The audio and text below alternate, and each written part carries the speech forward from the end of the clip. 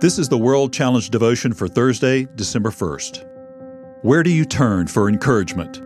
By David Wilkerson. Where can you find Christians wholly devoted to the Lord who have easy, trouble-free lives? Show me a Spirit-led, God-filled follower of Christ, and I'll show you one who is chaste, chastened, often baffled, and well acquainted with deep waters and fiery furnaces. Those who seek to avoid difficulties seldom get the revelation of God's fullness. They attempt to use faith to exempt themselves from crisis, not realizing they are robbing themselves of the greatest opportunity to find out what they are made of.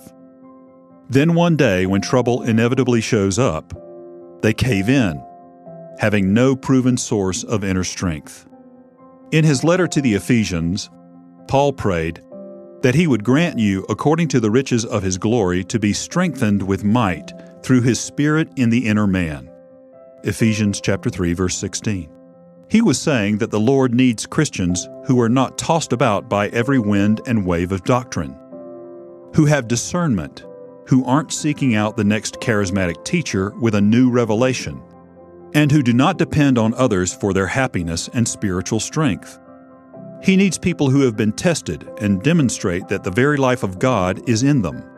They draw their sustenance from their inner man who has been reborn through grace in Christ Jesus.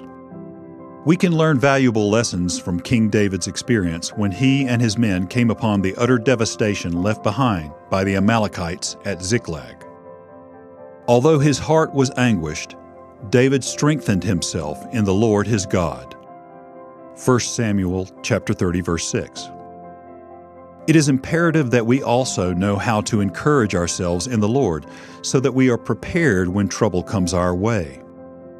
Brothers and sisters in Christ, I beseech you to open your eyes to the mighty power of God at work in you, and to appropriate the completeness of the Lord Jesus Christ. No matter what fiery furnace we may be cast into, our God will walk us through it. World Challenge, transforming lives through the message and mission of Jesus Christ. Visit us online at worldchallenge.org.